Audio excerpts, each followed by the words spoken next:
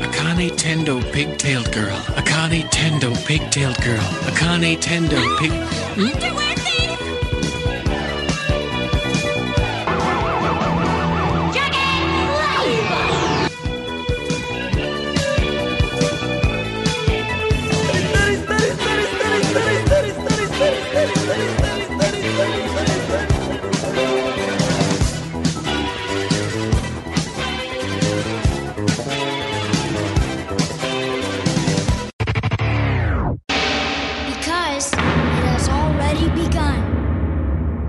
Greetings, programs.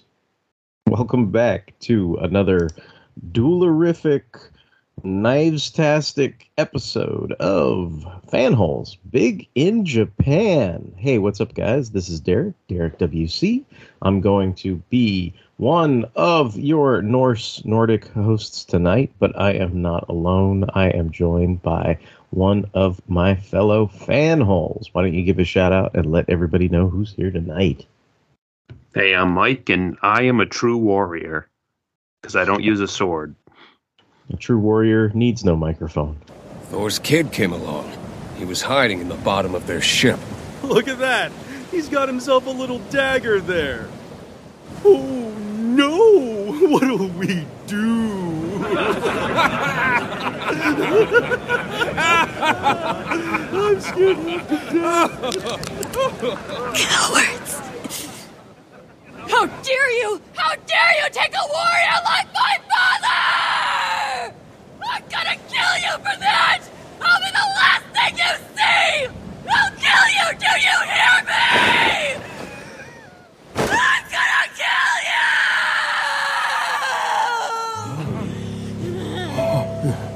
you! He's only a boy. But just look into those eyes. So what should we do, boss? Toss him overboard? Just leave him. He'll die soon anyway.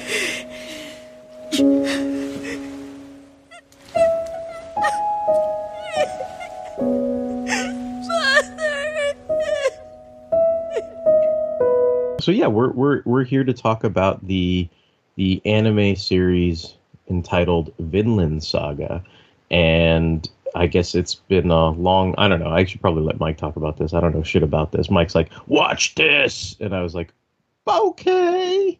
And I watched it.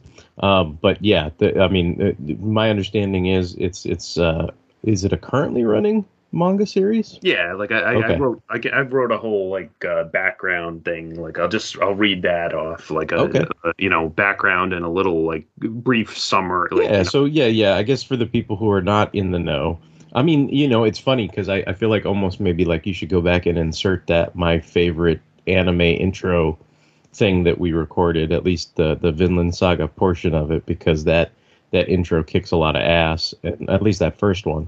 And I remember that was when you first sort of brought it up with us on air, Yeah, like a friend at work said, like, oh, dude, like I think this was right around the time that like Game of Thrones was like kind of ending, and like most people were talking about how disappointed they were in like Game of Thrones at that time, and like my friend was like, dude, like if you want something like with a sort of like Game of Thrones flavor, like, and I know you like anime, like check this like out, and he like he put that first opening on his phone, and I was like, oh man, that does look like it kicks ass. So then I went home and I watched it all, and like I liked it so much, I tracked down the rest of the manga and read it up to current. So yeah, it's like, and I was like, I was working it out in my head how to say this, but this definitely does give you a Game of Thrones flavor in the good Game of Thrones flavor way. So that's all I'll say about that. Not in the disappointing final seasons way, but in the when you were like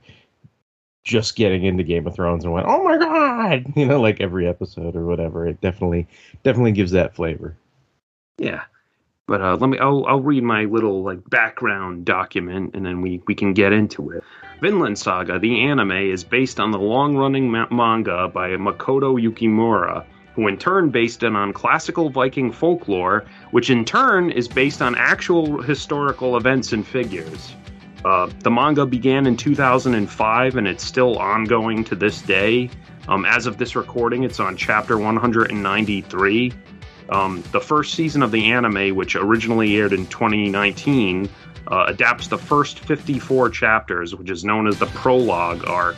The prologue arc introduces us to Thorfinn, a 6-year-old Icelandic boy and son of legendary Viking warrior Thors. Thors abandoned his life of bloodshed and retreated to Iceland to raise a family and live a peaceful life, but the past eventually catches up to him. After Thors is killed dishonorably after a duel, and before Thorfinn's eyes, the boy swears to avenge his father's death. He goes about doing so by joining the gang of Viking raiders that killed Thors in the hopes of killing their leader, the half-Danish, half-Welsh Askeladd. As the years pass, Thorfinn survives countless battlefields and becomes a skilled assassin. Askeladd manages to keep the boy under his thumb by promising him one-on-one duels in exchange for daring feats on the battlefield. Only through an honorable duel does Thorfinn believe he can properly avenge his father, but after many attempts, he's utterly unable to defeat Askeladd. Askeladd's band soon becomes involved in royal and political entanglements, encountering Canute, the son of Danish King Sweyn. Askeladd sees Canute as an avenue to enact his secret agenda, and Thorfinn is tasked with serving as Canute's bodyguard. Death, betrayal, and tragedy await all on this path, and when the dust clears, will Thorfinn ever achieve his heart's desire of revenge on his father's killer? So yeah, that's my back of DVD Blu-ray synopsis of Vinland Saga, and that's a pretty decent bite-sized, version of those 24 episodes or 50-something chapters. I'm glad you mentioned that, because when sometimes when you say like, oh dude, bro, this is 109 manga chapters, and I was like, oh holy fuck, like how many seasons of this are there gonna be? But it sounds like we banged out half of it with this first season, right? Like 193, I said, not 109. Oh, okay. So, well, more like 25%, right? Yeah. Like a quarter of it, right? So still, I was like, okay, that's kind of more manageable, right? But, yeah, like this could go for like 4 seasons maybe, because as it currently goes, like Makoto Yukimura said that we're in the final arc, so like he's on chapter 193. So I mean, how much longer can it go? Like another 20 chapters maybe. Okay. But I guess I don't know, like spoilers, but and spoilers for me too. But I'm just curious. Does he ever meet Leif Erikson in the manga so far? Yeah, well, like they call like this arc, which the like anime adapts, like the prologue saga, because while Thorfinn is like the main character, I mean, like he kind of takes a back seat towards the end of it, like to focus more on like the political machinations and like Askeladd's agenda and all that, but after like this arc, like it's all Thorfinn all the time. Like he is undisputably like the main character. And it's almost laid out like Dragon Ball Z. Like if this is like the Saiyan saga, and then up next is there's 3 other arcs basically. Like the next arc. It's funny because the next arc kind of has like, if this first saga has like Game of Thrones vibes, like the next arc has like Walking Dead vibes, because it all takes place on a farm, but like it's super, like it's a super smaller scale and personal arc, and like the fans like jokingly call it Farmland Saga, because like it's all on the same farm basically. Okay. And like you follow Thorfinn, like what he's doing in the aftermath of like what happened in the first season, and like how he's dealing with finding a new purpose in life, and like it kind of cuts in and out between Thorfinn and what Canute is doing, like becoming like the new king and all that, and how he's managing. And then the third arc is kind of like a world tour arc where Thorfinn goes like sailing around and meeting a bunch of different new people. And then the final arc is finally like, hey, we should go to Vinland, like, eventually. Like, right. They finally like, arrived on Vinland, and there's like new challenges for them to face there. But yeah, they I mean, I don't think it's a spoiler to say, yes, of course he finds like Leif Erikson again. You know, he meets up with a lot of other people again. You know, like I think like Thorfinn, Canute, Thorkel, Floki, like like Leif Erikson are all like, you know, recurring characters. Like they all show up like at various points in the like 4 different like arcs. So. But yeah, it goes. It go like Thorfinn travels a really long path of like character development, and like a lot of it happens in the next arc. Where, you know, I mean, he's not the deepest character in this first like arc. You know, he just wants, you know, he develops it from a sweet little kid into like, you know, a revenge like crazed teenager. And then, you know, after that, like, you know, they kind of, you know, in the final episode, it's kind of like, you know, Askeladd asks him, like, did you ever think of what you're going to do after I'm dead? What are you going to do for the rest of your life? And, you know, that's what the next arc kind of like explores. So, but yeah, but I'm curious, like, because, like I said, I really enjoyed this, and I thought, like, you know, you guys would probably enjoy this. So I'm like curious, like, what are your like, you know, general thoughts of this, you know, this anime? I thought it was really good, man. I mean, I thought it was fantastic. Like this is a very engaging, enthralling series.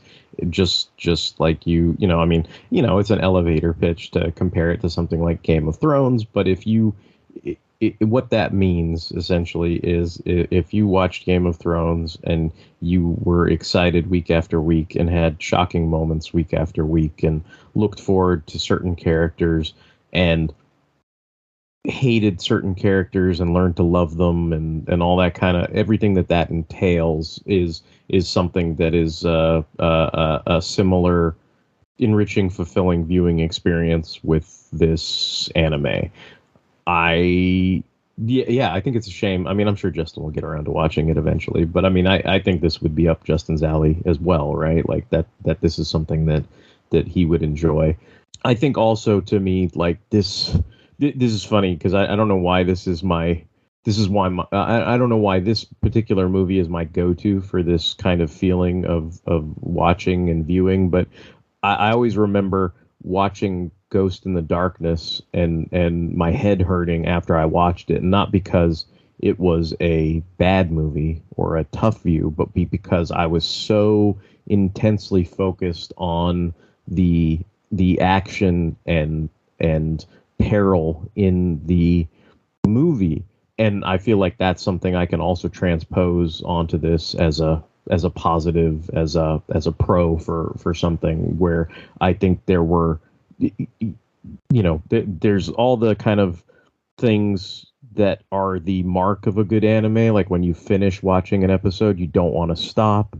When you get into the battles, you know, you're almost like a drug fiend, you know, smacking your arm going, dude, no, I need to know what happens in this fight. Like where's my next hit and stuff. And sometimes when they go back and forth between those things, you know, it's like, I guess it's a good thing and a bad thing, but like one of those things where you know, I remember it was especially pronounced when Thorfinn was fighting Thorskill in the snow, and then they basically, it's almost like an entire episode cuts to Canute's transformation, I guess you'd say, like that episode awakening, maybe. Or yeah. So when it focuses on him being kind of like this almost, you know, purposely mute, sheepish kind of, you know, timid thing to someone who comes into his own and takes full command of the situation and all that other stuff. It's like, it was funny to me because I was like, wait, what the fuck? I want to see the fight with Thorfinn and Thorskill. Like, why are we cutting away from the good stuff? You know, like that kind of thing. But, you know, not that episode wasn't good, but just, you know, that's how much you get engrossed in the moments in the show. Thorfinn, I guess that's a good place to start, is a character for me that's easily identifiable with. You know what I mean? Like you sort of understand all his motivations. You're with him since he's a child, you know, and kind of wide-eyed and hopeful and all that other stuff. And then you're with him through all the low, dark kind of you know, terrible moments and everything. And then him sort of building himself back up again. And then I think, since you already mentioned it, because, it's like spoilers, but the moment where Askeladd finally gets killed and he says, that, or even the moment where he loses his final duel with Askeladd and he says, what have you been doing with the last 10 years of your life? Like, and then when he dies, did you plan anything after this? Like, what's your intent now that your life's purpose is done and over with, and you're only fucking 13 or however old he is, right? Like, and I don't know, like that's one of those things that's interesting about this show, because it hits you on a lot of emotional levels, I think, without being sappy or I don't know, what do they call it, like a Hallmark Christmas card or a saccharine, saccharine, yeah. Saccharine, it's not sappy, it's not saccharine, but there is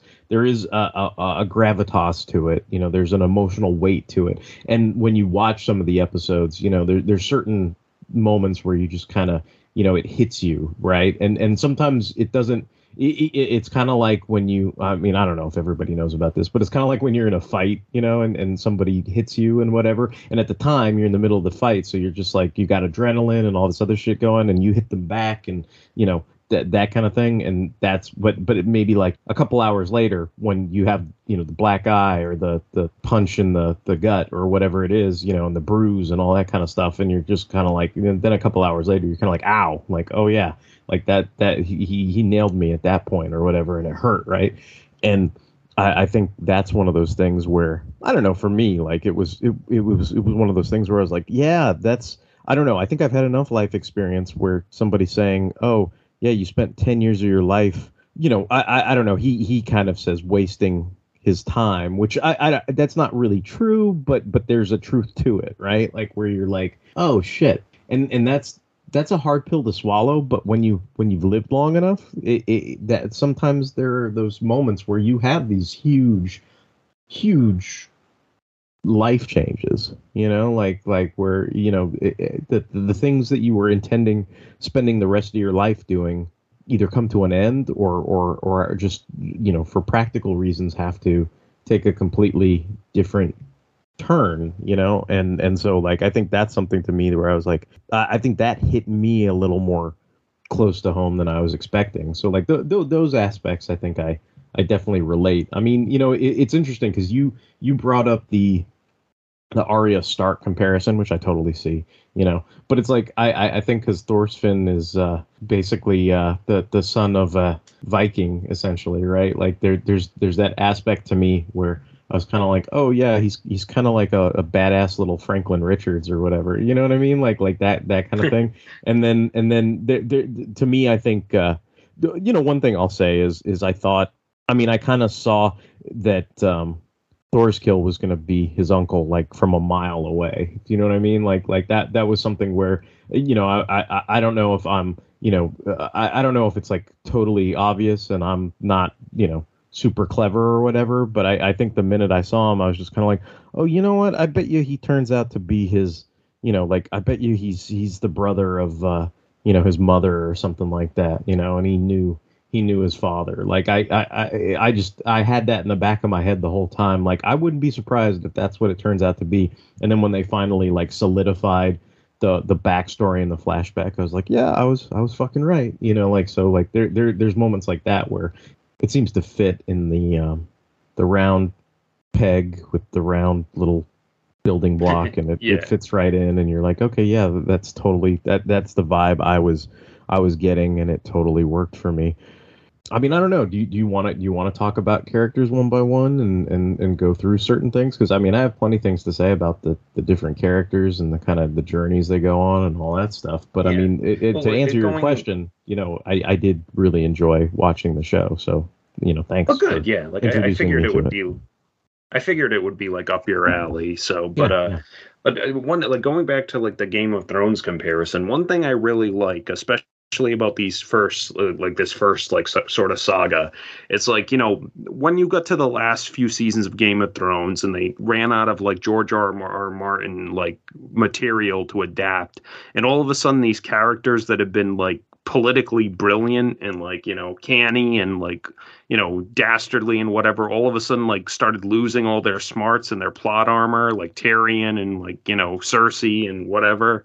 Like that never happens here. Like, because obviously it's you know, it's still the same author, it's still his guiding light. Like Askeladd dies, but he dies on top. Like he dies at like he achieves his goal. Like he goes out like a boss. He never I don't think he ever looks like weak or anything, like, or pathetic. Like, and you know, and it, like I think it's super satisfying when he finally dies. Like, and it's even though like you would think that since Thorfinn isn't the one who gets to kill him, like it wouldn't be satisfying, but it kind of is, because it just like they spent so much time developing him and like his relationship with Thorfinn. I mean, you talk about Arya Stark and Thorfinn, but to me, and this wasn't anything you sold me on, you know, and told me about, you know, in advance. This is me coming to this of my own sort of determination. But Askeladd is like Green Arrow and Fandral merged with Jaime Lannister. You know what I mean? It's like you know, he's got the look about him of a kind of a Green Arrow type. He's roguish, dashing. You know, there's a little bit about him that's you know, a little shady and everything like that. Obviously, he's responsible for Thorfinn's father's death, and that's why they have the whole arrangement that Thorfinn is going to, you know, constantly challenge him to a duel and all that kind of stuff. But, you know, as the series progresses, you know, you spend a lot, you know, Thorfinn obviously, and then you as an audience person, you spend a lot of time with Askeladd and all his band of merry men, I guess, for lack of a better term, right? And you come to appreciate certain things about him. You know, he's got his own, you know, sense of fan aura, and like all these characters get their awesome, fantastical moments of being the bestest, you know, like, and Askeladd is no exception.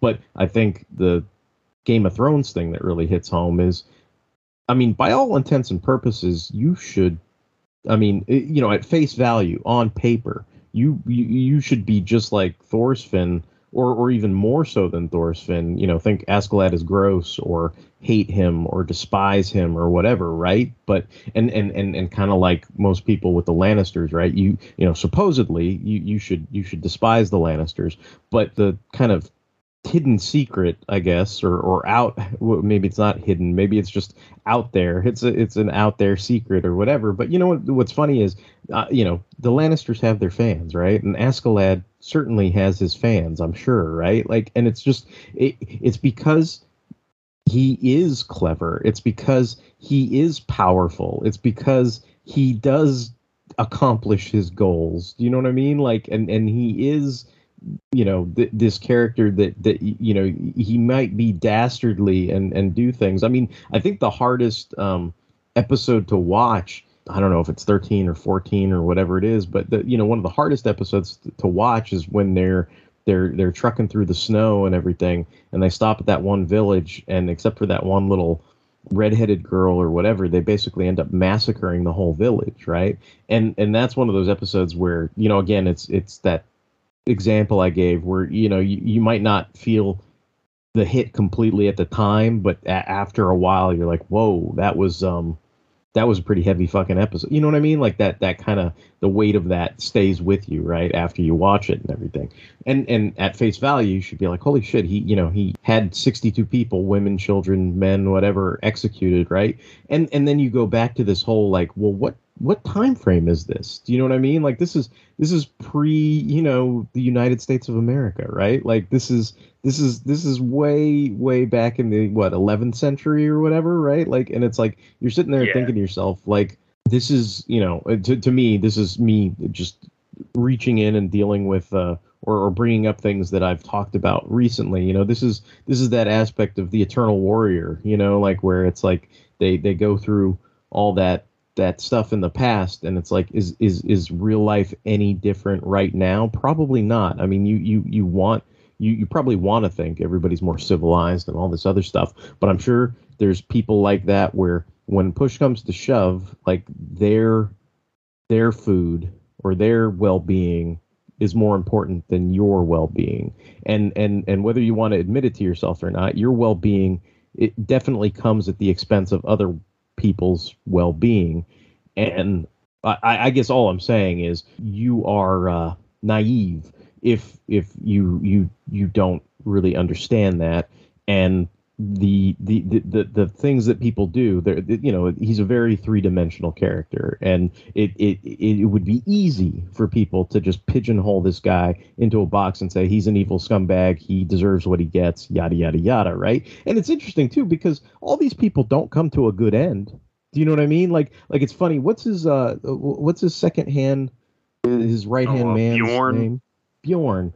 It's interesting to me because it's like, in the opening, when Thor's gets killed, they first introduce the aspect of him eating his magic mushroom and going all, I don't know, Hulk Super Saiyan or whatever, right, with this mushroom and having, enhanced strength and all this other stuff. And it's funny to me because I can't tell you how much I was waiting. Like, I was like, dude, like, because it's funny how you follow that cat on the journey as well and find out he's a lot more layered and dimensional. He's not just the right hand strong man of Askeladd. Do you know what I mean? Like, he's got his own nuances and he has like those funny lines where he's like, well, even on his deathbed, he's kind of like, yeah, no hard feelings. Like, you're on the battlefield, you do what you got to do, and life's too short to hold grudges unless you're Thorfinn. Do you know what I mean? And it's like, I love that because it's like he's not just a dumb sort of brute that is pointed in the right direction. Like he has his own sense of understanding and everything like that. And it's funny because conceivably, if you're Thorfinn, right, like you should hate him at face value, but they all become allies to a degree, right? Like and so I just to me it's fascinating. And I guess my point was I was waiting. I was like, when the fuck is he going to take that mushroom again? Like, because I was like, they can't just introduce that once and then it's because it's like he doesn't use it in this whole time. They're on all these campaigns and everything. He's just Bjorn the fighter and does his deal and that's everything. And then when they finally get to that episode with Canute in the snow and he's on his last legs, that's finally when he busts out the mushroom and you're like, oh yeah, like he's gonna fucking eat the mushroom now, and so I don't know, it's like a lot of that stuff, there's a lot of really fun payoff to it, and it's not they didn't overuse it. It wasn't like every fucking episode he ate the goddamn mushroom. Do you know what I mean? And it was like, but it was enough to where I was like, when the fuck? I know they're gonna bring this back. Like, when are they bringing it back? And when they brought it back, it was like at the perfect time, the perfect moment, and it made it worth the wait. Like you're talking like it would have been like an episode of Power Rangers or something. Yeah, One was like, I need magic mushroom power. Yeah, like, well, that could be an extreme example of how unimportant it could have become, but to me, I was definitely jonesing for it, right? And when they used it at the perfect moment. So it's like those characters, of course, they come to be more dimensional than you would have ever realized if you only watch the episode where they kill Thor's.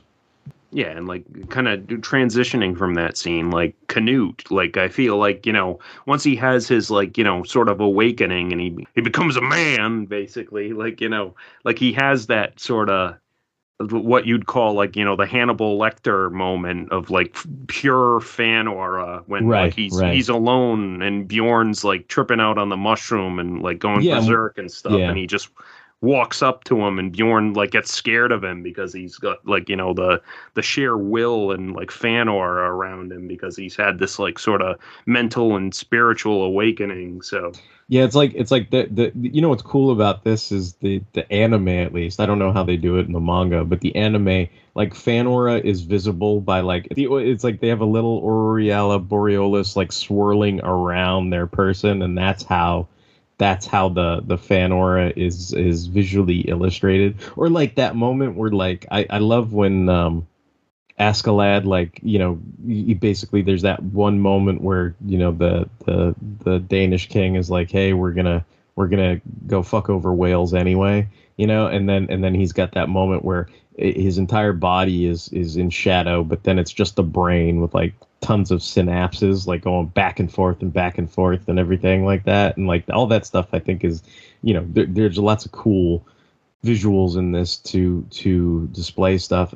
What's funny is, aside from the violence, I suppose, but like there is that part of me that's like, man, this could be a history teacher's wet fucking dream, right? Like where they're like, I want to get the kids interested in history. I'm going to show them. I mean, they probably can't, right? But like I just think to myself, oh, this is one going to get them kids interested in history. It's going to be a bunch of knife fights and all this other stuff. It's, virtually all the characters are pulled from real like Nordic folk tales and like historical. Obviously most people who had a education like in growing up probably have heard of like Leif Erikson, Thorfinn was a real person, like he was an explorer, like I think they embellished a lot, but like he wasn't probably an assassin or whatever as a kid, but like he was there was a real person they based that character off of. And like I think like Askeladd is kind of a not only is he like they reveal that he is like the descendant of basically King Arthur, but like he is like they said like he is like a sort of like folkloric like figure in Viking culture. So yeah. But yeah, like like I said, like all the characters kind of go on a journey and they all kind of have their big moments and stuff. And like I said, Canute is. As the series goes on past like this anime and stuff, Canute kind of becomes like Thorfinn's kind of opposite, like where they kind of go on divergent paths and like they're not quite enemies, but they kind of check in on each other from time to time as the series goes on, and they're like, oh, this is what you're doing now, huh? Yeah. Oh yeah. Like how's the king stuff going? Like, oh yeah, pretty cool, bro, pretty cool. Like, and like sometimes they come into conflict and sometimes they don't, but it's like it's interesting. Like he's almost like Canute almost becomes like almost like the Vegeta to Thorfinn's like Goku, like sort of. But yeah, like, and it starts like here. So I guess we should have said way before like we started talking, but obviously like spoilers for like these 24 episodes or whatever. Yeah, but I feel like people should know that. Yeah, that we're not going to hold back on this. Canute is the one who gets to like kill Askeladd. That it's great because it's all part of Askeladd's plan, basically. Because he can't he's put in a corner by like King Sweyn, who is Canute's father, and like he wants Canute dead because he wants his older brother to inherit the throne. So like, and then he is planning to invade Wales, which is like Askeladd's homeland. So he like puts Askeladd in this corner where he's like, listen, you have a choice. Like you either kill Canute or we won't invade Wales, or we'll invade Wales and I'll let you keep Canute. Like, so Askeladd like finds a way to do both, basically, like get both the things he wants. Yeah. Well, it costs him his life, but he does it. I mean, going back to the Game of Thrones thing, if it makes it more palatable for people, I mean, Canute is a son, right? Is a king, but I feel like just based on his visual and his journey, at least what I've seen in this first season of the anime, this to me was a fairly fulfilling version of Mother of Dragons. You know what I mean? Like where it's like somebody who's kind of like not quite in the kingdom itself, but comes back to basically take the throne, type thing. And so that was something that was, a parallel that was on my mind, when I was watching this and everything. And then of course the visuals are interesting too, because, when Canute first shows up, he's always masked and all this other kind of stuff. And it's like, I'm just going to say it because I thought it was funny, but I was like, what the fuck? Who, Jane Foster over here? Like, what's going on? Like that kind of thing, like that's kind of the visual vibe you get, right? Because it's they specifically talk about it, as a very sort of feminine looking teen or whatever. And so, even at points they call him princess and all that kind of stuff. So like when you first see the visual, especially in the introduction and stuff, and you don't know who all these characters necessarily are in some of the intros until you get to their episodes. You know, I think my first gut response was kind of like, oh, that kind of reminds me of Jane Foster, and I was like, you know, Jane Foster is Thor, I guess specifically I should say, but like there's that aspect where, you know, then my synapses start going, and I'm like, well, the Jane Foster Thor would have been before this maybe, but I don't know how old the manga is, so I don't know if you can educate me on that or. The manga started in 2005, so it's way okay. before This is way before. Okay, cool. Okay, see, so it's funny. Then, like when I first saw that opening, I was kind of like, oh, who's that Char guy? Like at the end, like, you know, because I was like, oh, the masked blonde guy. I was like, oh, well, he's not exactly Char, like exactly, but like, you know, right. Yeah, it's interesting, like what goes through your own synapses when you see those introductions, and then what it actually turns out to be. You know, I feel like I have a lot, or I don't know. I think I have a lot to say about Thor's kill. But the one thing I desperately wanted to talk to you about is I don't think I could ever be a guy like Thor's kill.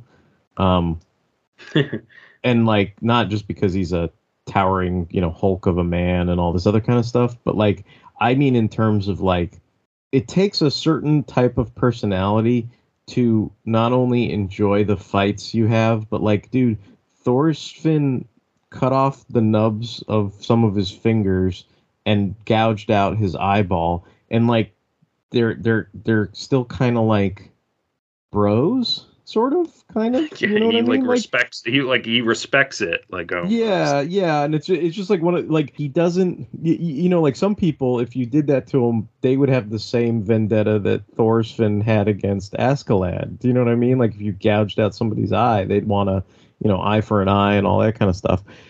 And like, I just, you know, it reminded me of like things like where, you know, I don't know. I had friends where they married girls, and the girls were already with child and things like that, and I don't know, it reminded me of stuff like that, where it was something I couldn't wrap my head around. You know what I mean? Like, and it's like, and it's not like it's a bad thing. It's not a judgmental thing. It's like me personally, it's almost like I'm realizing a shortcoming in myself. You know what I mean? Where I'm like sitting there going, I don't think I could ever do that, bro. Like, you're way more cooler. Yeah. You're way more cooler than I am, or whatever. You and wish like, you could like love something that much that you don't even care when you like fail at it, almost. Yeah, or even that it's like that aspect of like, because when, you know, when I was younger, I was full on, you know, Hamlet bro. Like, I would think and pontificate about every little thing and agonize over it. And it's like, it's not that I don't go through synapses and permutations now, but there's certain things I've learned in my older age to let go of. But it's just like, dude, bro, you let go of getting your finger nubs chopped off and your eyeball popped. Like it's almost like, dude, teach me, bro. Like, how are you that zen? You know, and it's like, he's not zen, but like there's a zenness about that, and I don't know, it's just that to me is like super duper fascinating. He doesn't tell him right away that he's his uncle, but I knew like right off the bat, where I was like, oh damn, these dudes are related. I know they are. These characters are deceptively, you know, like you may think they're simple, but actually they're all very layered. You know what I mean? And it's just, and that's, you know, Thorskill is no exception to that rule. And it's like, the only thing I'd say about Thorskill is like, there are aspects of this being as grounded as an anime can be. This has certain aspects of grounded, very, you know, realistic. You know, you feel the dirt, you feel the blood, you feel death. You know, you like it, you know, it's not glamorized or cartoony or anything like that. At least, you know, in certain instances, right? There's an aspect of Thorskill that reminds me of what's his face, Mustache Man from Full Metal Alchemist. Oh yeah, the what do you call Armstrong? Armstrong reminds me a great deal of Armstrong in terms of their, you know, not only their stature, but like the whole, you know, he's the one guy that gets to like cry tears of waterfalls of tears, right? Like and can spin around and have the little hearts and all that shit. And I'm not saying they do that with Thorskild, but like there is a little bit of aspect of that, or like how there's a slight aspect of where I feel slightly off kilter, like I did when I watched Dozelzabi and Gundam the Origin, where there is that aspect where you kind of look at it and go, Jesus, man, like if it was anybody else getting their eyeball popped out, it might not work. But like there's a certain aspect of, and I'm not going to say he's comic relief, but there's a certain aspect of like he's just a unique, larger entity. Than life. Yeah, he's like a unique entity in and of himself, and sometimes you can get away with a little more than you could with somebody else that was supposed to be in this realistic setting, because it's not about, I don't know that it's necessarily about the comical aspect, but it's about his maybe bluntness, directness, like he doesn't have the Aureola Borealis fan aura, but he's kind of got that the gusto, you know what I mean? Like where it's just like there's, and also you know what else he kind of has, like and I don't know how to quantify this, but it's like what is it, like sticks and stones may break my bones, but words will never hurt me, like type thing, you know what I mean? Like or what's the other one, like something glue whatever bounces off of me sticks onto you, like he like that's his entire, like, and it's with like very, very serious things. Do you know what I mean? But like somehow it all just bounces off of him. Do you know what I mean? Like, and it's like you'd think a guy like that would like, totally like get into some heavy vendetta shit or whatever, but it just seems like he's just like, okay, now I'm gonna go eat, or okay, now I'm gonna go do whatever, like let's go drink or let's go whatever, and it's like, it's just another fucking day. You know what I mean? He's and all like id and no like ego. Yeah. Like, yeah. I don't. Yeah. It's one bit with him that always makes me laugh is when that episode where he sits down in the middle of like their second duel, and he's like, he gives Thorfinn like the history lesson about how he knows Thor's and how he knows how he's related to Thorfinn's mother and all that. And then like at the end of it, he's like, okay, like now tell me what Thor's was like up to all those years. And Thorfinn's like, I don't know you anything. Like I ain't telling you shit. Like, and Thorkel's like, what? But like, I just told you like that long story, like, and he's all upset about it. Like, Thorfinn, what kind of life did your father live in Iceland? Tell me. Like hell I will. What? I told you my story! Think that makes a difference? How selfish. I bet the real reason you won't do it is because you can't. I can tell by the look in your eyes. They don't have the same spark that his did. What's that? The truth is, Thor's didn't teach you anything at all, and now you're embarrassed about it. He kind of reminded me of parts of like Marvel's Hercules, sort of like, he's got that kind of zest for, life and like, and like, it's bizarre because obviously it predates, much like, Jane Foster Thor, like it predates this too, but he almost kind of reminded me of like Chris Hemsworth's Thor a little bit, like just in visuals at least, but yeah, I was because by the time he gets like the eye gouged out and all that other shit. And he starts to have like similar visual like aesthetics, and like I was almost like first time watching it, I was like, like since it came out in 2019, I was like, did they like take some inspiration from like the MCU for this? But then I was like, oh no, the manga was like long ago. So, okay. Yeah, I'm glad you just filled me in on the timetable, because like I said, well, I don't know, but I figure there might have been something like that, so it's good to know. But yeah, like I think the show does a good job of Askeladd orders the death of all these innocent people. I mean, Bjorn, in that same episode, it's like Bjorn breaks into that family's home and like backhands that old woman through a wall, basically. And you're like, man, like what a fucking like that's monster. Right, but the next episode, you're feeling bad because Bjorn is dying, basically. Right. So. That's why I feel like that's something that's very Game of Thrones about this, where there's that the Jaime Lannister effect, where there's things that they do. He pushed a kid out a fucking window, right? But then then like you're saying, you feel bad when the guy's fucking on his deathbed or something. You know what I mean? So it's like there's that dimensionality to it.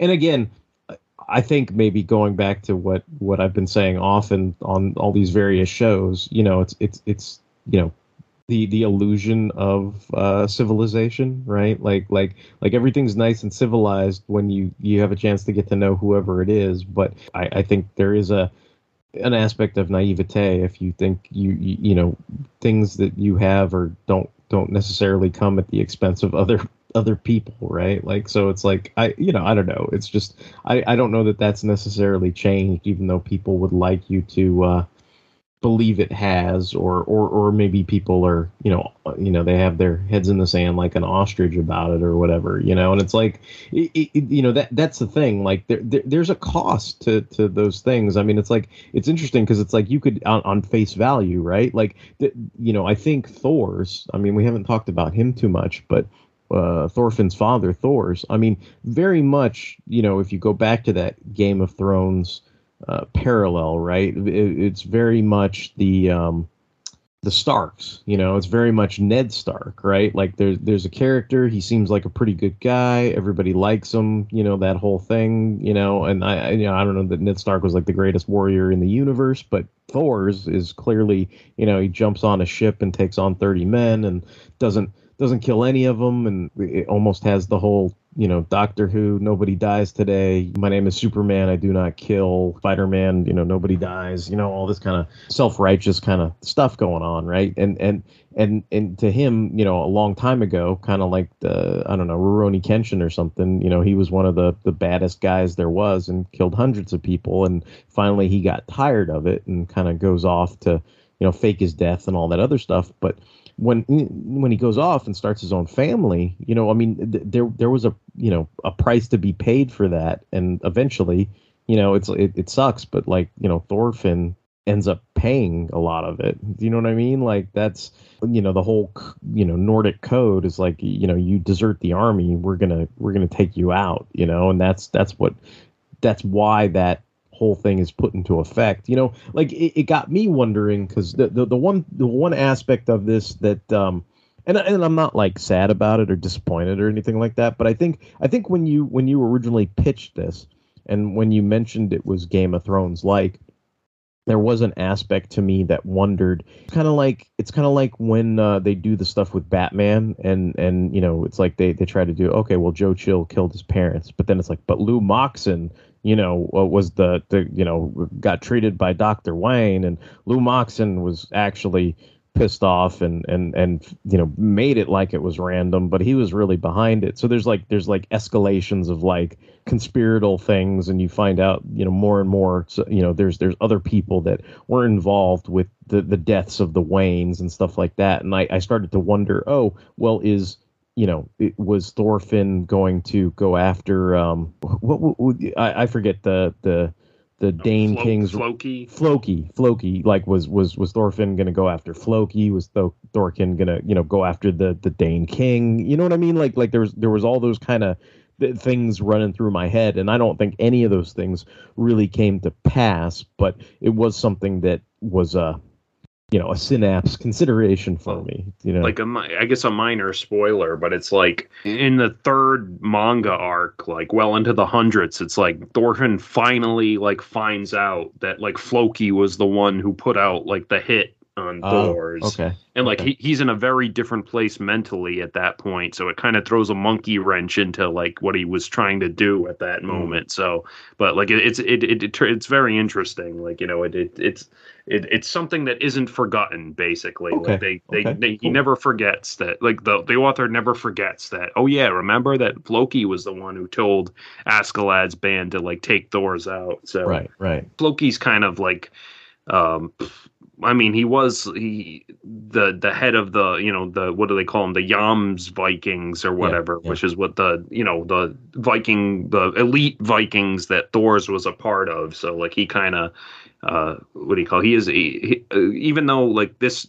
I mean, he has a presence in this first season, but he becomes much more important like later on. So Yeah, and then I mean, what else? I mean, there's a lot of like incidental characters that like tag along with Askeladd's band, and I like the two like the like I call them like the Lenny and Carl of the Askeladd's band. I think their names are the brothers. Torgrim and Atli. Yeah, and like they kind of have a almost like a Rosenthal and Guildenstern type. Rosencrantz and Guildenstern. Yeah, Rosen. That's what I'm trying to. Yeah, Rosencrantz and Guildenstern sort of like vibe to them, where they're oh, what the fuck is this shit like all about? Like and I like their conversations with the priest that like comes along with Canute, because like it's funny seeing like obviously like you said, this is like thousands of years ago and like or hundreds of years ago, and like religions are not as like there's the Viking religion of like Norse gods and whatever, and then there's this priest who's like a Christian like priest. And so, like, they kind of, like, have all these, like, conversations about religion and stuff. And, like, it's funny how, like, it's funny to see how people see, like your religion, basically. Like, I was raised Catholic. So, like, it's funny to see them, like, the two brothers be like, oh, did you see, like, the Christians, like, God or whatever? And they're talking about, like, Jesus on the cross. Yeah, and yeah. It's like, oh, he looks so puny and weak. Right, like, Odin would, like, kick his ass. Like, Right. So, and it's like they don't understand what that meant, basically. Yeah. But, well, you know what's interesting about that too is, and I don't know that I want to get too deep into it, but it's interesting because it's a Japanese author putting spins on the Norse gods and Christianity, but then it takes this weird twinge of like I'm just going to call it like New Age, earthy Japanese stuff. Do you know what I mean? Because it's like he goes all full Life Day, that Christian priest, where it's almost like, is he really Christian anymore? Like because it's like he has that weird moment, and then that's part of, I guess, Canute, as you called it, becoming a man, or whatever, right? Like that transition that he makes, right? But there's that weird, this is the part of me that's like, if the show has any agenda, I feel like it's that where like there's those moments where to me, like, and I don't know if it's something that's easy for me to wrap my head around. It's kind of like loving submission or whatever, right? But like there's that espousal of true love is the earth and life and without any holding back. And see, it's hard for me to describe in words, but that's what they're talking about, and I understand it conceptually. I don't know that I agree with it, but I understand it conceptually. And so to me, I think it's interesting because I'm like, well, is he really Christian anymore when he comes to that conclusion? And it seems like that's something that Canute picks up on. And I think, to me, I felt like that moment when Thorfinn sees the bird and he leaves Leif Erikson that last time in the anime, the first season, like that to me was almost a moment of like, because it was like he had just lost that last duel with Askeladd, and I think he was reeling from that and trying to deal with that in his head, and like what is he going to do in the next 10 years of his life and all that other stuff, right? And like I think there's that moment of like where he saw that bird, and like then he looked at the sky, and like to me it was very much like realizing that love was the earth, like I don't know how to quantify it any other way than that, but like and what's funny to me is like that to me again doesn't seem to jive with Christianity, Norse religion, or any other religion that I can think of, save maybe, I don't know, people are going to get insulted if I call it a religion, but this whole Earth Day recycle thing or whatever, you know what I mean? Like that in and of itself is its own its own little, to me, is its own little religion in and of itself, right? Which has connotations to that, which may or may not be insulting, but my point being is it's interesting that they kind of there's a layer or veneer of that that goes over all of this. And I guess that's kind of interesting because they are going to go to Vinland, which to me, I'm like, America, yeah, I guess that's something that was, that I thought was fascinating about this particular piece. I wanted to ask you too. Were you confused at all by the very last scene of the show? Like, yeah, because I was trying to think about how to explain that, but like, I don't know. Part of me wonders if they should have just cut it out on Thor's fin and then ran the credits and then ran that as like because to me it seemed like it was like, and then part of me is like, oh, but they spent all this money on it and they didn't feel like doing it, and like they didn't just want it to be an after credit scene or something like that. So I it's weird. Like I kind of understand it, but like I feel like that's one of those things like watching the intro of an anime where clearly that will have more impact for people once they eventually get to watch the second season. But there is there is that weird aspect of like, maybe I can say this is what it's like for noobs to watch like, Marvel end credit after sequences or something where people are like, what the fuck is that? Like, and it's like I was kind of like, wait, what? And then I think I looked up a couple things like, oh, this is gonna be his best friend in the second season, and blah blah blah blah blah. And I was like, oh, okay, like that, because I think my level was like, am I missing something? Like, and I'm like, that's not Thorfinn grown up, is it? And I was like, no, that's some other dude, like so I was like, okay, jumping a little ahead of myself because it made me want to be like, then that leads you to the whole down the rabbit hole of the ending of Vinland Saga explained, like nonsense, or whatever. But it's like I didn't want to go too deep down that rabbit hole, but there was definitely an aspect of where I was like, do I need to watch that again? And I was like, I don't think I do, because I think I wasn't supposed to know any of those people, because I think that's all what's coming in the second season that are coming. Yeah. So I was like, so it was like so I'm supposed to be confused. You know what I mean? I'm not supposed to know who those people are. So I was like, so that's fine. Like that was my ultimate kind of determination after I went through a few synapses or whatever. Yeah. Like the first one, like the blonde girl with the headband trekking through the snow, like she's probably my favorite character in the show, but she probably won't be along till like the third season. Like, like you meet the very last guy on the slave ship, Einar, in the next like season, like during what, like I said, fans call Farmland Saga, but like the other two girls, like you won't meet for another like season or so, because they kind of are introduced in like the world tour like arc, so like when they're sailing around and shit. But yeah, like I had the same reaction when I first watched it. I was like, who are those people? Like, and then I looked it up and I was like, oh, this is a hint at like where the manga is gone. And but, just for my edification, you're current on the manga? Yes. Okay. That got me thinking about, because it's honestly like I watch anime and I read manga, but I'm not super balls deep into all of it. But I was trying to think of, and I don't know that I found an equivalent. Like, I don't think I've ever watched an anime and then got so into it that I went ahead and read a currently ongoing manga about it. But I have seen some. The closest thing I can think of is I saw Rikio, which was a live action movie that I thought was the shiznit, right? And I realized it was based on a manga, and the anime is like a 6-episode OVA that's fucking terrible.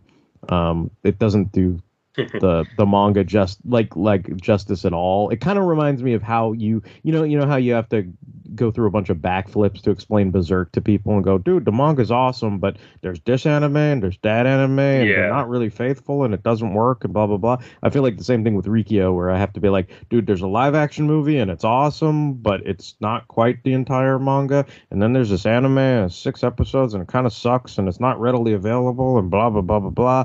And then there's the fucking manga, which I like ripped the fuck through and thought was like the greatest fucking thing ever, right? Like, so I feel like that's the closest thing I can equate to maybe what you did here with Vinland Saga, but I don't think I've ever. And if my understanding is wrong, you can correct me. But my understanding is this is very the anime is very faithful to the Yes. manga. Okay. Well, it's like the only thing that's different. Well, like I mean, aside from some details here and there, but do you remember?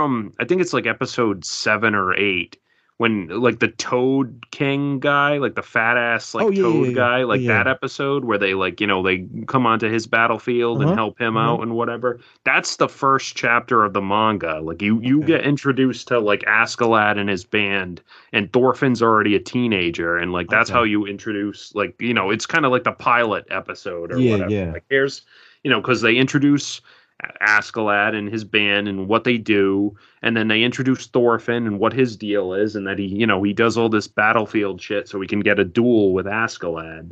So like they like the first few chapters of the manga are those like I think it's like episodes 7 and 8 where in like after Thorfinn loses the duel and he's chilling on that boat and the like slave girl comes out to like give him his food or whatever. Okay. That's when he nods off and he like flashes back to like the first 5 episodes basically. Got it. Like this is how like here's my origin story. Right. Like, this is how we got where I come from. Yeah.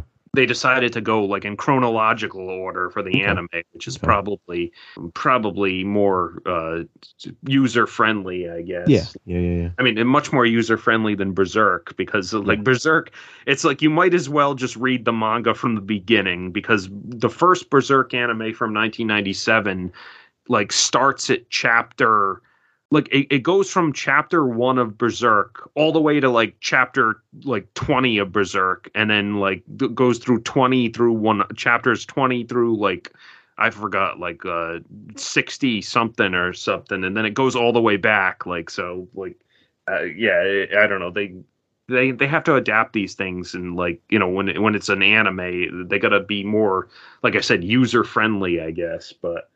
You know what I thought was funny was, and this is a total side note, but I was looking at the different intros, and I finally turned on like the subtitles for some of the quote unquote lyrics or whatever, but like I still feel like maybe these are asswipe fan subs because like you know at the end of it where it's like I forget it's Japanese, right? But then there's that line where he's like, can somebody tell me what's going on or whatever, and there's that shot of him like kind of screaming up into the sky, and the song, the singer is also sort of screaming the lyric and all that kind of stuff. But when I looked at the subtitle, it was like, can somebody tell me what the fuck going on or whatever, and I was just like, that can't be what he's saying. There's I think like in the Netflix, well I guess we'll transition to this eventually about how there are 2 dubs and whatever, but like in the Netflix dub I think they only use like the F word once, but like in the Sentai dub I guess they pepper it in a lot more, so but like the Netflix dub I think like Askeladd says it to like after Thor's is like shot up and that the one kid who likes Thor's daughter like tries to attack him, and like Askeladd puts him down and says, you stupid like fucking brat, like you should be thankful that Thor's like bought you your life or whatever. But like I've seen a few clips on YouTube of the Sentai dub, and they add in like the F word a couple more times, like when little like 6-year-old Thorfinn is like on the boat like following them, and like he's like screaming at them from across the boat, like like he's just like kind of screaming in rage in like the Netflix and the Japanese like versions, but like in the Sentai dub he's like, I'm gonna fucking kill you. Oh, that seems an appropriate time to say it, I suppose. Yeah. But yeah, it's interesting. So you've only seen clips of the Sentai. Yeah, I specifically, because you mentioned that it was the best dub, and I sort of agree because I was like, oh, L.A., like the L.A. cast did the Netflix dub, so I was like, oh, okay, I'm gonna watch that. The only thing that minorly took me out of it, and very very minor, was I think the guy who normally does Lupin for like the LA dubs was doing Canute had the one advisor that gets killed by Askeladd, but then his brother shows up, and I don't remember what his brother's name is. But like that, I was like, oh wait, that's that's the Lupin guy, because I could tell he was like Tony Oliver. I'm pretty his sure. name I'm is. pretty Yeah. sure. I'm pretty sure that was Tony Oliver because I could tell, and I was just Yeah. like, "Oh, that's I don't know." That was one of those like blah blah blah blah blah performances, where I was like, "Oh, I get it," because that's the guy he's supposed to be playing. The one voice I didn't like in the Netflix dub was Ragnar, Knut's like advisor, because that was Kyle Hebert, Gohan, when trying his best to do it like an old man sort of voice, but I thought it kind of came off as a little forced. Forced. Okay, yeah. I can see that. Yeah. But I love Kirk Thornton as Askeladd. We know him from like tons of Gundam stuff. Like he was like Anna Elgato. He was Ramba Ral, like in the Origin stuff. He was Guile in Street Fighter, the animated movie. Basically, if you ever seen anime ever in like the last 2 decades, you've probably heard his voice. Heard his voice, yeah. Yeah, and then Patrick Sates, I think his name is Thorkel. And I've seen him in other things, but I mostly remember him. He was I don't think you've seen Dragon Ball Super, but like he was the character Jiren in Dragon Ball Super, who was like the big like sort of main bad guy of Super. Well, not bad guy, but adversary of Super, and he was also friggin' Foghorn Leghorn Overlord. So yeah, okay. I guess not. I mean, I've only seen the movies really, like the Frieza movie and the Broly movie. Okay. But yeah, he was also, say like Foghorn Leghorn Overlord and the Combiner Machinima stuff. So okay. Yeah. But and then there's obviously other people that if you've ever heard an LA dub, you've probably heard some of these voices before, but yeah, I really like the Netflix dub. I only watched I watched a bunch of comparison clips for the Sentai dub, and they have a different script too, which is a lot I guess I was looking at the comments and people were so the Sentai dub has a lot of defenders too, where they think it's closer to the original Japanese language. But I don't know, it's a lot because of that. I feel like the dialogue's a lot more awkward and unnatural. That's what I felt like when I was looking at the subtitles for the song too, where it's one of those things where they literally translate it, and it doesn't.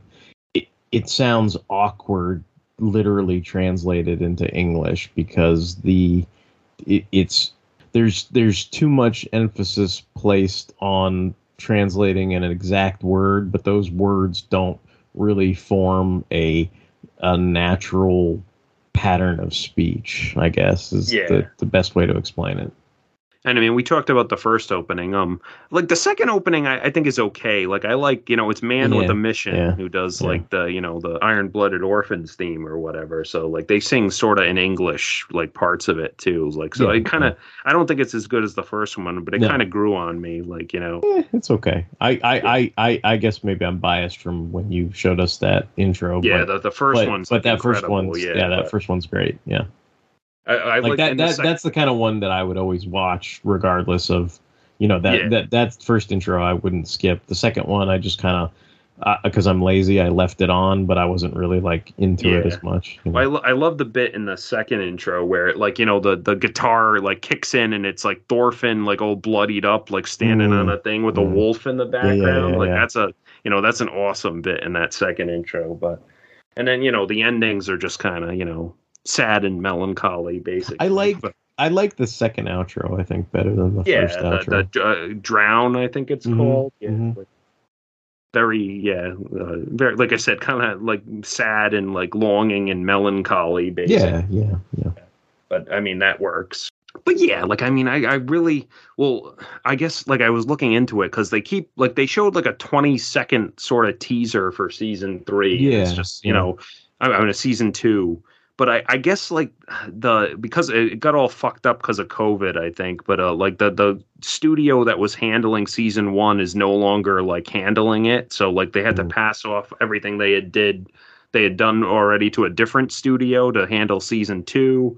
And the release date of season 2 is just 2022, and it's been that for this whole year so far. They haven't had a, I'm gonna assume maybe like the fall anime season, like basically, but we've been waiting, 2019, so I mean it's been like 2 or 3 years now. But like I said, they can squeeze probably if this last arc of the manga wraps up soon, they can probably squeeze about 4 seasons out of this anime if they're all like 24 episodes apiece. So, or maybe you'll be lucky and this recording will be totally outdated by the time we release it. Yeah, like maybe by the time we release it, there'll be a solid answer to my solid questions date or something. Yeah, but yeah, like I mean, the manga is still going strong. I mean, the chapter 191, I think it was, or 192 was like one of the best chapters in like, the last like 50 chapters. Like it was so good. Like people were saying it was like so good. It could have been like the ending to the story basically. But I don't think it's much of a spoiler to tell you they are in Vinland now for the final like arc of the manga. So, and they're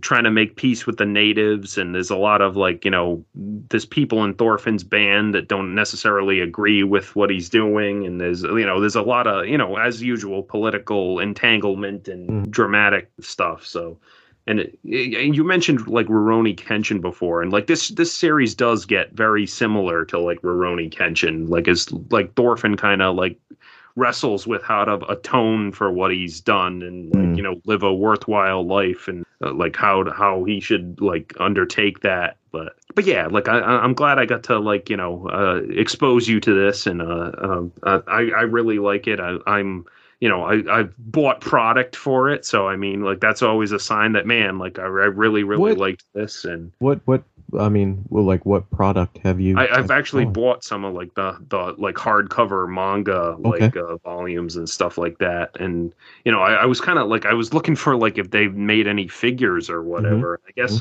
there is a figure art of like Assassin Thorfinn like that's been in production for like a few years now, but like but they've never released it. Yeah, all they have is like a grayscale like model of him with his like 2 knives and whatever, and like they haven't mentioned if it's ever gonna be released or whatever. So okay. But, I mean, this show and the manga is very successful, so I don't see why not. Like, I guess maybe like COVID probably like probably put a damper up, in like, timing and plans and things like that. Yeah. Well, they said like 2019. They like I always see reviews of this manga where they're like, oh, 2019 was a terrible year for like anime and manga, but like Vinland Saga like really like stood out from the pack. But I don't know, maybe that whole year kind of dragged it down because they call it like an anime graveyard year or something. If they do announce a Thorfinn like figure art, and assuming like he's it's teenage Thorfinn, so he's not going to be like a huge figure. So if he's under like $60 or whatever, I might pick him up. But well, at this point, I'd say $60 is wishful thinking for anything like that. But yeah. Well, I'm thinking, like I said, I'm thinking because he's a kid, like he might be a little shorter, like Yeah. But then again, how much was that like Krillin figure we saw? Like, Yeah. And he was the world's strongest man. The world's strongest. Like it or not, you'll have to move on. Time to pull yourself free. Don't get stuck in a worthless place like this forever. Yeah, so I'm happy you introduced me to this. This was time well spent.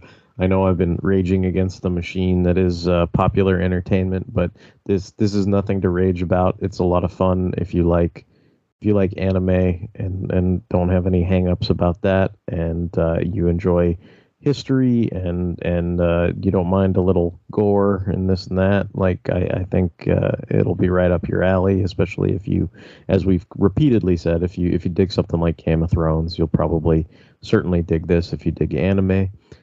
If you have any comments, questions, and or concerns, you can reach us at fanholespodcast@gmail.com.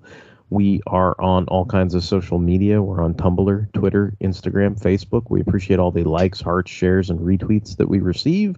We can be found on all kinds of streaming. We're on Apple Podcasts, Stitcher Radio, Google Play, Spotify, and Amazon Music. And if you want, you can direct download all the episodes over on fanholespodcast.blogspot.com. So this is going to wrap things up for Big in Japan. And until the next time, this is going to be Derek WC signing off. Hey, it's Mike. I have no enemies, and no one does.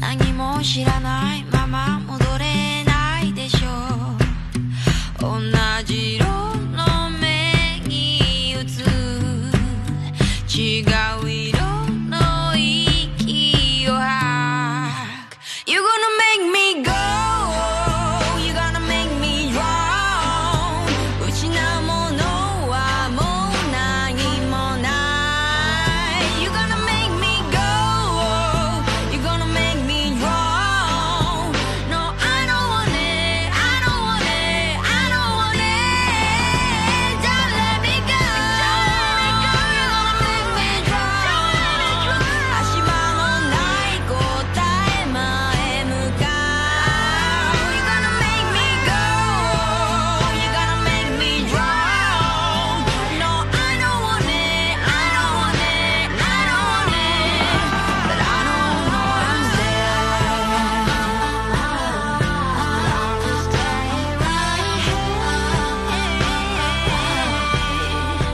狭間をたどって